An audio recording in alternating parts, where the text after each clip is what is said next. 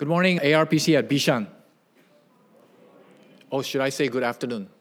Good afternoon. Yes, as Pastor Kenneth has just mentioned, we are going through a series of topical sermons on mental health. And we began last Saturday addressing depression.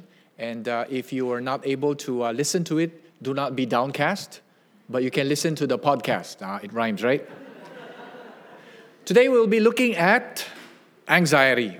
And if you have your sermon handout, it's blank. It's for you to fill it up with notes. And the sermon title, if you notice, is When Prayer Does Not Take Away Anxiety. Now, we all like to believe that prayer fixes all our troubles. We like to believe that prayer is the panacea to all life's pains. But we've already learned from the Lament Psalms that which we studied a few weeks ago, that no, prayer does not snatch us away from troubles all the time. So we learned that the psalmist, he does not get scooped out of captivity. We learned that the psalmist, he is the sheep who is taken to slaughter. That the rich and powerful taunt him and oppress him. The psalmist cannot sleep, he cannot speak, he cannot be comforted. And that the lament psalms, the prayers of lament, they tell us, no, prayer does not always remove our pressing troubles. And so it means that, yes, we may pray, but still our troubles remain. Our fears may still linger. Still, the anxiety that we may have still hangs around. And so what do we do when prayer does not wipe out anxiety? So I will summarize this sermon with just 4 points. What do we do when prayer does not wipe out anxiety? First point, and slide comes up. We must know what God says. Know what God says in His Word. So the psalmist says in Psalm 56, next slide, when I am afraid, I will trust in you. In God whose word I praise, in God I trust, I will not be afraid. So this was written by King David. King David, when he wrote this psalm, the context was that he was running away from Saul, who wanted his life. And he ran away and sought refuge from King Achish. But then being with the Philistines, of course, he found himself in a very precarious situation because the Philistines were supposed to be his enemies. So he was afraid. But he declared in prayer, when I am afraid, I will trust in you. It's a very instructional psalm for us. Why? Because it tells us that it does not tell us that you and I should trust in God if we are afraid, but it tells us that you and I should trust in God when we are afraid. See the difference between those two words? It doesn't say if you are afraid, but it says when we are afraid. Because we do become fearful. And when we do, there is a being that we can run to. And David says, it's in God. In the God he trusts, in the God whose word he praises. So because we do get fearful, the most frequent command in the Bible, interestingly, is the command, do not be afraid. Or do not fear. And so scholars tell us that it occurs about more than 300 times. So a slide comes up. For instance, God tells Abraham, do not be afraid, because I am your shield. I am your great reward. To Jacob, he says, do not be afraid to go down to Egypt, because I'm going to make you into a great nation there. And then to Moses, God says, do not be afraid of the king of Bashan, because he is going to hand over the king and his army to Moses. Then when you go to the New Testament, Jesus tells his disciples, do not be afraid of those who? Of those who persecute you, of those who kill the body but cannot kill the soul. And then when Jesus walked on water to reach the disciples, they were afraid because they thought that they saw a ghost. But Jesus assured them, telling them, take courage, it is I, don't be afraid. So these are just samples of don't be afraid verses, Bible verses that you find in Scripture. But the list goes on. Why? Because we do get afraid. we do get jittery. We get fearful. And the frequency of God's commands not to be afraid is aimed to assuage our fears. It's aimed to assuage our worries, our anxieties. Yet, I must tell you that the beauty in God's command is that God's command is not a telling you off. It's not scolding you. It's not a berating. It's not giving you a mouthful. No, His command, not to be anxious, not to be fearful, is on the contrary, it's a calming assurance. It's designed to calm you and to assure you. It's designed to allay your fears. And so God's word tells us that fear is part and parcel of life. He does not tell us if you are afraid. No. He assumes that we do get afraid. But when you and I are afraid, when you and I worry, do not be afraid. God tells us so many times. So what else does God's word tell us when we are anxious? Next slide.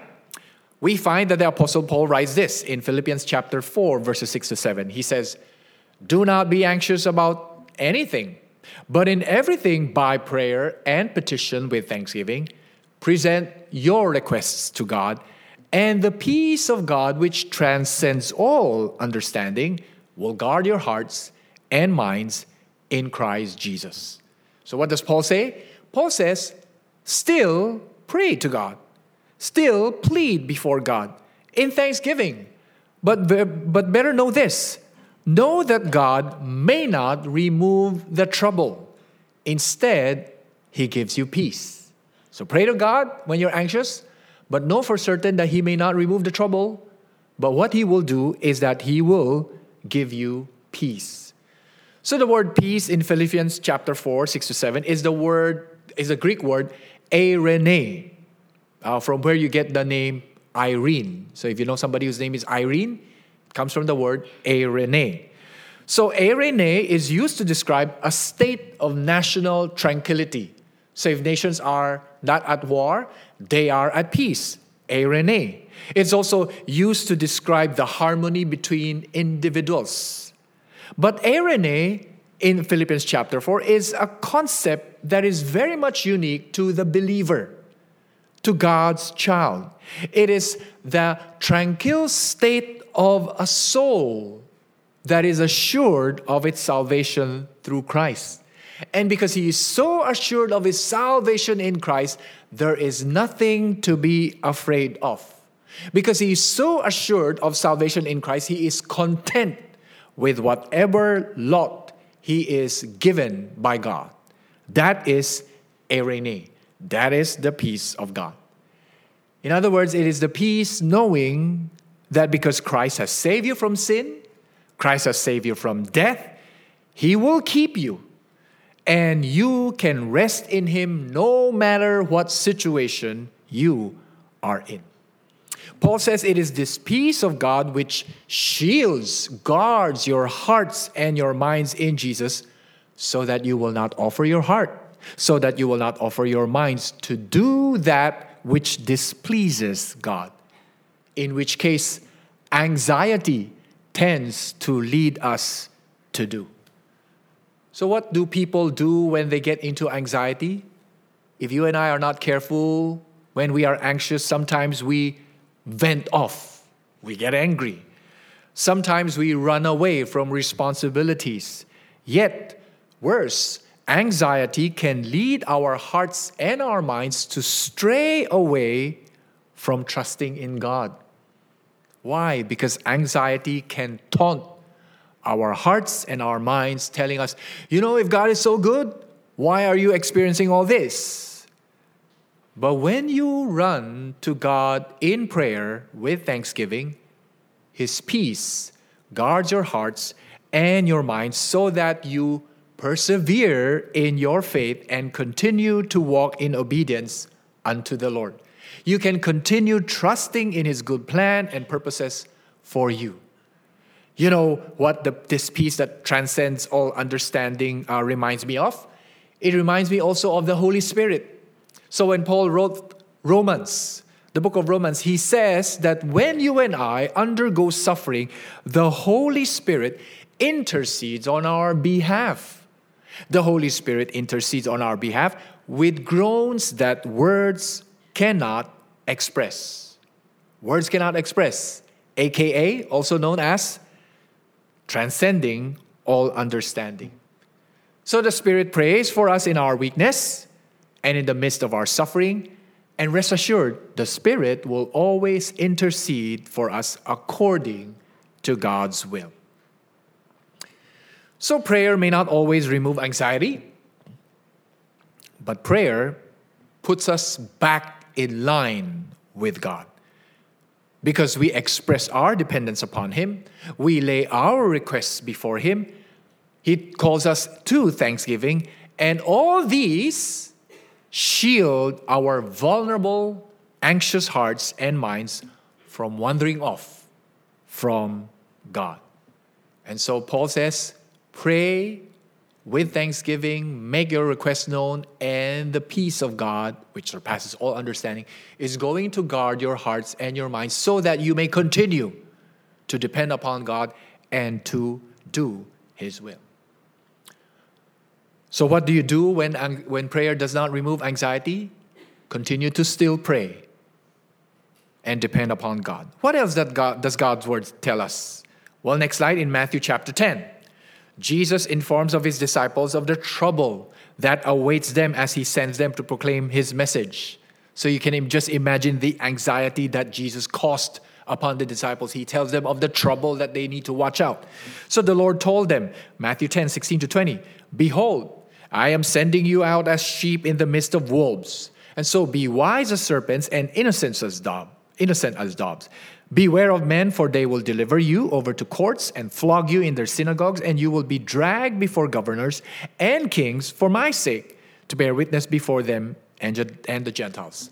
And when they deliver you over, do not be anxious how you are to speak or what you are to say, for what you are to say will be given to you in that hour.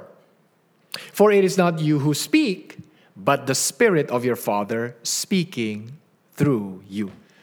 So what do we get from this passage here in Matthew 10, 16 and following? Well, Jesus does not promise you and I a trouble-free life. He doesn't do that. In fact, He tells His followers that as gospel bearers, we are sheep amongst wolves. And that means we should not be surprised by persecution, because Jesus even says that you and I will be hated for His name's sake. But when push comes to shove, be assured that God will provide for our needs. So He tells the disciples that words will be given to you so that you will know how to defend yourself, what to say, and that in the end, the one who endures will be saved. So, brothers, sisters, Jesus does not promise a trouble-free life, but He promises that our needs will be met, and He promises salvation in the end. So what this tells us about anxiety is that instead of anxiously anticipating chaos, we must anticipate God's presence, God's provision. Next slide, he continues in same chapter, verses 28-31. He says, "Do not fear those who kill the body, but cannot kill the soul. Rather, fear Him who can destroy both soul and body in hell. Are not 2 sparrows sold for a penny? And not one of them will fall to the ground apart from your Father. But even the hairs of your head are all numbered. Fear not, therefore, you are of more value than many sparrows." So what do we get from this passage? You and I cost more than a penny. You and I are more valuable than sparrows. What we get from this passage is that we are called to rest in the one whose power is matchless. So those who persecute us because of our faith, they can only kill the body. But God is far more powerful in that He can kill both body and soul. And the exhortation is to fear Him instead, because the God you fear cares a lot about you, more than the sparrows in the air. And so when prayer does not take away anxiety, know what God's word says. And what does God's words tell us? This is not a trouble-free life.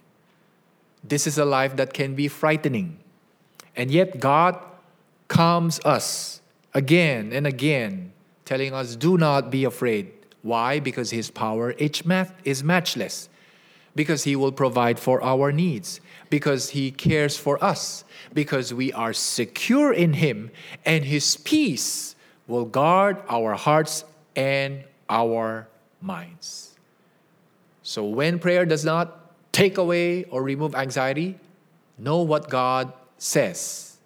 Know what God's word says. Second point, when prayer does not take away anxiety, know what God's word says, but also, next point is to think God thoughts. Think God thoughts. You know, whenever I was anxious before I became a believer, before I gave my life to the Lord Jesus Christ, whenever I was anxious, this is what I will do. I would do a superstitious exercise. Say if I'm anxious about a driving trip, I would do this thought exercise. I would imagine my worst fear happening. Say I drive and the car tire burst as I was maneuvering into a dark alley. And the bystanders who look suspicious would come and offer help. That is, they offer help to look at my car, watch my car, while I go find help. And then I'll decline their help. And they would mock me for declining their help. And then they would surround me. You know, this imagination that I would do is a thought exercise that I would do with my mind. And I would replay my fears in my mind. Sometimes, as I replay it, I will add sequel to it. And by the time I've replayed it a few times, I would have already arrived at my destination safe and sound. And I get into this superstitious exercise thinking that if I imagine my fears down to the detail, they will not happen. That's why insurance companies make a lot of money. Because you and I worry about the things that may not happen. And sometimes if I do not worry, I get worried that I did not worry. Have you ever experienced that? You worry why you do not worry. So in my situation, it was damn if I'm anxious and damn if I'm not anxious. I was captive to anxious thoughts. But here, God prescribes a solution. Paul tells us, next slide, whatever is true, whatever is honorable, whatever is just, whatever is pure, whatever is lovely, whatever is commendable, if there is any excellence, if there is anything worthy of praise, think about these things. You see, my superstitious exercise, it's devoid of God. It's devoid of His truth, of whatever is praiseworthy, whatever is lovely about Him. Now, let me ask you, are your thoughts like that as well? Devoid of God, devoid of His truth, devoid of anything that is praiseworthy? You and I must do the Philippians 4:8 exercise. That whenever we are anxious, instead of letting our minds spiral down into deeper anxiety, we must steer it to think God thoughts. Whatever is true, honorable, just, pure, lovely, excellent, and praiseworthy. And so leave little room for anxiety to occupy. That is what it means to think God thoughts. Now, thinking of God thoughts also means this. Next slide. Matthew 6:31-33. Jesus tells His disciples who are very anxious, He says, therefore do not be anxious, saying, what shall we eat, or what shall we drink, or what shall we wear? For the Gentiles seek after all these things. And your heavenly Father knows that you need them all. But seek first the kingdom of God and His righteousness, and all these things will be added to you. So you look at this passage and you ask, what's the difference between pagans, aka Gentiles, and us, God's children? Well, according to this verse, the pagans do not have a heavenly Father. Did you see that? They do not have a heavenly Father. No wonder they worry about food, drink, and clothing. No wonder they run after food, drink, and clothing. We, on the other hand, have a Heavenly Father who knows that we need food, drink, and clothing. So Jesus is saying, let them who do not have a Heavenly Father worry and seek those things. But we who have our Heavenly Father must instead seek the kingdom of God.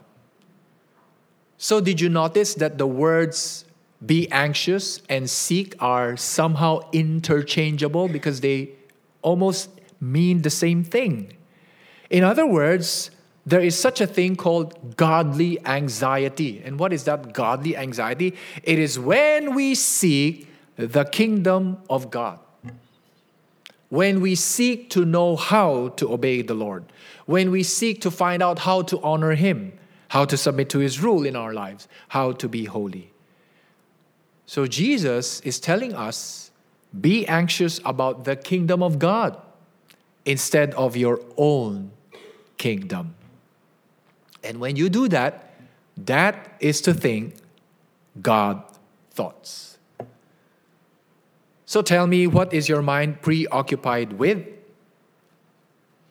I just came from my sabbatical a few months back, and during my sabbatical, I had plenty of time to think.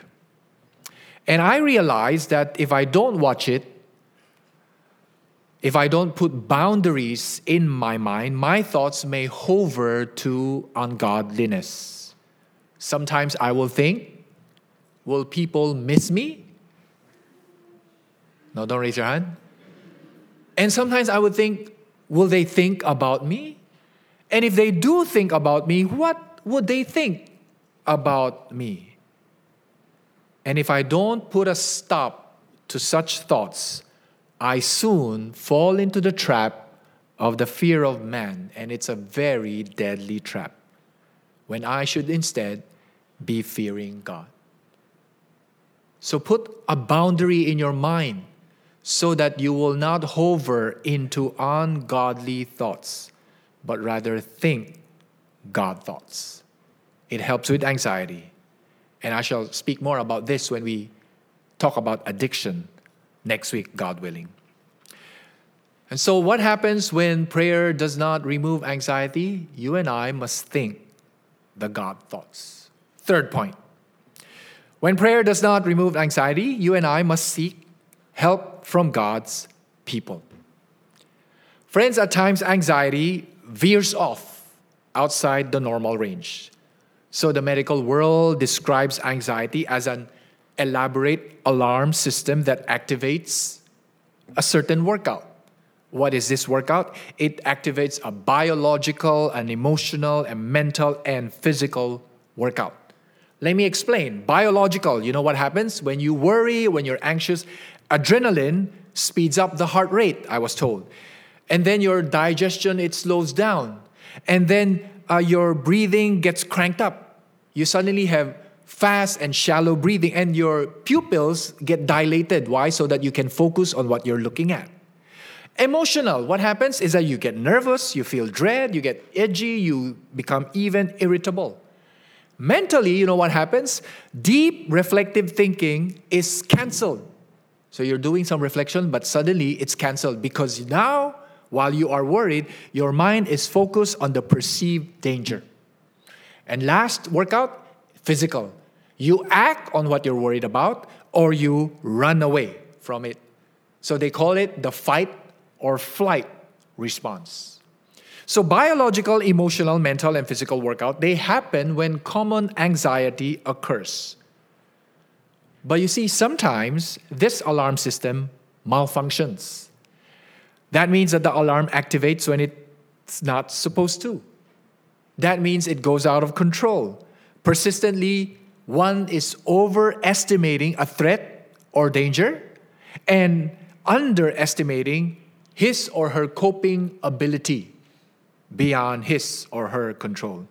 And when one worries are entirely out of proportion to the perceived threat, or if one worries somehow impede his or her normal daily life, this is usually diagnosed as an anxiety disorder. And what triggers anxiety disorder? Well, we are told that it can be Life events, example, new school, new job, marriage, newly married. It can be triggered by daily hassles, example, household chores. I don't kid you, household chores can trigger anxiety. Or it can be triggered by chronic stress. So every day you go to the workplace and you have a difficult boss for the past 3 years. That can lead to chronic stress and it can trigger anxiety disorder. However, at times though, there is no known trigger or reason. And when such anxiety happens out of the blue, which can make one think that he is having a cardiac episode because the symptoms are very similar, difficulty in breathing, sweating, chilling, in addition to that, fear and confusion. When such anxiety attack occurs, this is called a panic attack. Have you ever experienced that? Panic attack.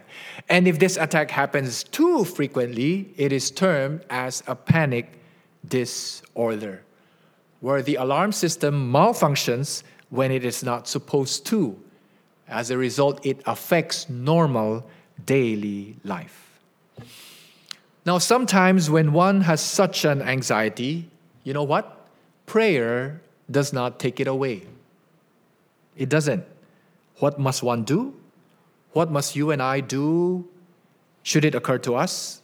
Well, it is, third point, to seek help from God's people. You know, Paul describes the church according to God's design. Next slide. He says, "But God has composed the body, giving greater honor to the part that lacked it, that there be no division in the body, but that the members may have the same care for one another. So if one member suffers, all suffer together. If one member is honored, all rejoice together." So Paul is telling us, as members of the body, that we should never suffer alone as a member of the body. Why? Because God's design for the church is that we are members that rejoice with one another and also suffer with one another. That is why one of the purposes of these topical series on mental illness is to remove the stigma on depression, on anxiety, and addiction, so that we will be more open to share about such struggles, so that we will, in a way, be equipped to support those who are suffering and to offer to help them as God's children. Now, I'm not kidding you. Some people do suffer anxiety that is triggered by daily hassles, like household chores, which can be triggered by a life event, a new baby, for instance. So I remember there was one mother who called the church office one day, and she called the church office to ask for help. What kind of help? She was having a migraine, and she needed to take care of the 2-month-old baby. And so when we received the call, 2 of us left the church office to go to her place to help her babysit. That's why some people think that the people in church office have nothing to do on a weekday, right? So we go and help babysit so that this young mother can catch an hour's nap. And that is a practical way by which God's people can support by just doing a mundane task, such as carrying the baby. Because we are members of the body who care for one another. Sometimes we help alleviate anxiety simply by helping the sufferer do certain tasks that she is or he is too crippled to do. Because we are members of the body. And when prayer does not remove anxiety, we seek help from the members of the body. And then when we seek help from members of the body, from God's people, we may be led to medical options that may help us. See, God has blessed us with medical people in ARPC. So the joke is that in ARPC, we have so many doctors, if you throw a stone, you are bound to hit one. We've been blessed with many medical people here in church, and some of whom comprise our medical or other mental health ministry. It's formed to extend help, formed to advise and guide those who may need help. And one of the beneficiaries of this ministry is actually our daughter, Ashley. Let me tell you something about her. Early this year, our girl became very irritable. She was anxious, fearful, indecisive, fidgety, hands shaking at times, her stomach churned. And every night she would spend more than an hour each night packing her school bag. And when she complained in the morning how tired and sleepy she was, I would blame her for staying up late packing her bag. She was irritable, and she'd get irked by issues and not be able to let them go. She would press all our buttons, my wife's buttons, Dan's buttons. The only saving grace was that after she's calmed down, she will come and apologize. Now, I've always thought it was part of growing up as a teen, and a female teen at that. You're supposed to laugh. Little did we realize later on that her anxiety was more than just anxiety. And the following is Ashley's written testimony. She allowed me to share this. And she writes, "The year 2019 began for me as a flurry of questions, worries, doubts, and unexplained sadness. I started junior college like all my peers, but somehow lagged behind class. Canteen chatter was overwhelming. While everyone socialized, I spent my time staring at my phone, trying to block out the noise. I felt like a zombie in a train station. There was once we had a sports event, and as everyone cheered and stamped their feet, I felt so overwhelmed I had to run outside to cry. As months passed and it got harder and harder to do schoolwork, I felt stressed, confused, and hopeless. Music helped. Spending time with friends helped. Video games helped." And she wrote, "Hint, hint, parents." But most importantly, God helped. Jesus said, "Peace I leave with you, my peace I give you. I do not give to you as the world gives. Do not let your hearts be troubled, and do not be afraid." I thought maybe I brought this down upon myself, and it was my fault I wasn't better. But as time passed, I realized it was not a question of will. I had always wanted, with all my heart, to be at peace. I saw a psychiatrist in June and got diagnosed with generalized anxiety disorder. And that night, I slept soundly for the first time in months. And following weeks of therapy, I gradually got better. If someone you know is experiencing anxiety, please show them all the love you can. Keep assuring them about their worth and their future. They're valuable to God, and their future is in God's good hands. It's hard to love someone who is suffering anxiety because I was irritable. I often fought with my parents, and I caused them a lot of unexplained distress. And their love for me only made them more worried, made them feeling frustrated as to why I was being so difficult. But as my father said, that's me, tomorrow it will be better, because each day is a day nearer to the hope of the glory in Jesus. If you are going through a difficult time, whatever you do, please don't give up. Press on and persevere, because God gives us sufficient grace each day. And always, always look to God. While He may not give you all the answers, just the understanding in your heart that He is in sovereign control should be enough to let you appreciate every breath you take, no matter how hard it gets. Today, by God's grace, I no longer have trouble in my schoolwork. I enjoy chatting with my friends in the canteen, and thanks to treatment and the help of my family and friends and my basic leaders, very important. And thanks to God, I'm better than yesterday. And I'm thankful to be given life and consciousness to praise and glorify Him. Signed, Ashley. See, when prayer does not remove anxiety, you and I should seek help from God's people.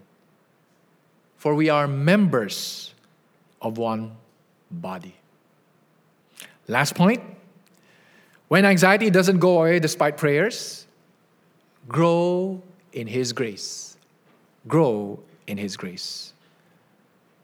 Anxiety sometimes does not leave us, but we can rest assured that God's grace is sufficient for us. So the Apostle Paul spoke of this grace that was given him. You probably know this. He pleaded the Lord to take away a thorn in his flesh. Now, we do not know exactly what that thorn is. Some people say it's a chronic eye infection. Others would say no, maybe it's a speech impediment. Some people say no, it's people who persecuted him. Well, my Filipino pastor suggested that it's his mother-in-law. But in line with our topic, you know what? It could be post-trauma disorder because of all the persecutions and all the beatings that he's been through. But no one exactly knows for sure what the thorn is. What we do know is that Paul pleaded the Lord 3 times to take it away. And the Lord has good news and bad news to his plea. Bad news, the thorn is to stay. Good news, the Lord says, next slide, my grace is sufficient for you. For my power is made perfect in weakness. Therefore, I will boast all the more gladly of my weaknesses, so that the power of Christ may rest upon me. So sometimes the Lord does not remove our troubles. He doesn't take away our sufferings. But we can take comfort that He promised sufficient grace to cope with it. Yes, we may be weakened by our troubles, but Christ's power is displayed through it. As I continue to think upon stress and anxiety, come to think of it, stress and anxiety are God's gift, if I may use the word. They are God's gift for us in the fallen world. Why do I say that? Because if you look at Genesis chapter 2, notice that stress and pain and anxiety, they were absent during the pre-fall. That is, before Adam and Eve sinned against God. Adam did not suffer zoophobia. Did you notice? He was not scared of the animals. Why? Because he was the designated ruler over the animals. This means that the lion was not the king of the jungle. Adam, he was king of the jungle. You look at Genesis 2 and you find that there was no evidence that Adam and Eve experienced stress, even when the serpent was feeding lies to Eve. They could have been anxious. Alarm bells could have been stopped going off saying, danger, danger, danger, but there was none of that. Why? Because they lived in a serene garden with the mandate just to obey God and manage creation. Sadly, it was only after they chose to disobey God that fear, anxiety, and pain and stress entered their lives and entered our fallen world. So if you recall the story, immediately after they ate the fruit of which God commanded them not to eat, stress was introduced. Adam and Eve stressed over their nakedness. That's why they were quick to want to cover their nakedness. And then when God walked in the garden, they hid themselves in fear. So stress, fear, and anxiety was never part of the perfect world. But now they are here to stay. But with God's sufficient grace, they are here to help us cope with the fallen world while we await Jesus' return and the new heaven and the new earth that he brings with him. So how do fear and anxiety and stress help us cope with the fallen world? Well, they warn us of danger, don't they? You are fearful of snakes, for instance. Why? Because they may be venomous. And so your fear leads you to run away from snakes or to face it and attack it. Anxiety helps you to cope in this fallen world. So every time you cross the street, you cross the road safely because of anxiety. Because you watch out for coming cars, or you stare at drivers who are texting while they're driving. Now, evolutionists would say that our prehistoric ancestors who sprinted for the cave when they spotted a tiger survived in order to pass down anxiety genes. It's a clever way of describing it. And then they would say those who did not survive are the cavemen who called out, "Hey, check it out, there's a neat tiger." They didn't survive. But then fear and anxiety are God's gift to help us cope with the fallen world, so that you try to reach the workplace on time because you're a bit anxious, so that you stop gaming, students, and start studying when exam is looming, so that you pay your bills before the deadline, so that, get this, you flee from temptation. Because there's an alarm bell that makes you anxious that something is not right, so that you stay away from bad company. Fear and anxiety is an act of God's grace in this fallen world. And so we have to thank him for giving us these to cope in this fallen world while we wait for the coming of Jesus. How else do we grow in God's grace in the midst of fear and anxiety? Well, fear and anxiety exposes the idols of our hearts. Fear and anxiety reveals the loves of our heart. They reveal the things that we cherish. They reveal the things that we value apart from a wholehearted devotion to God. Example, if you fear death, it shows that you cherish life. If you fear poverty, it shows that you cherish wealth. Excuse me. If you fear of how you die, that means you cherish comfort. If you fear loneliness, you cherish security.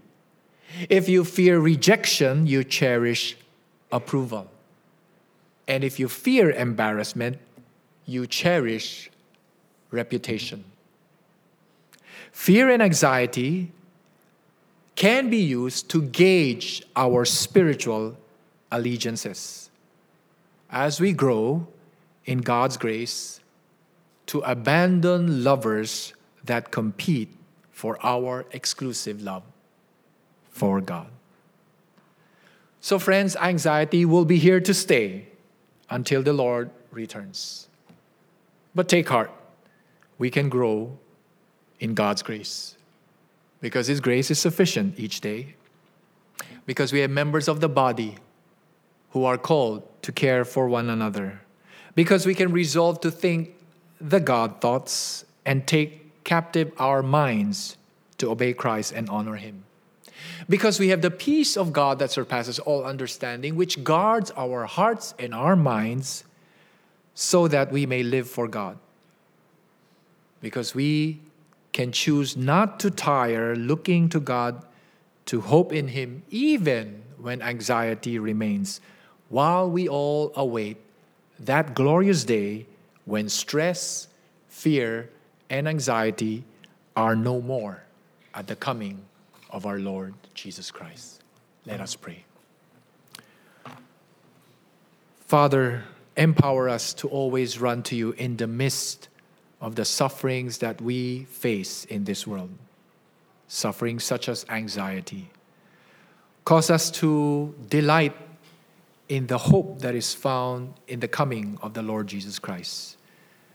And how, while we await His coming and restoration of this world, help us to live each day knowing that there is sufficient grace awaiting for us, so that you may be honored in everything that we do to the glory of your name. In Jesus' name we pray.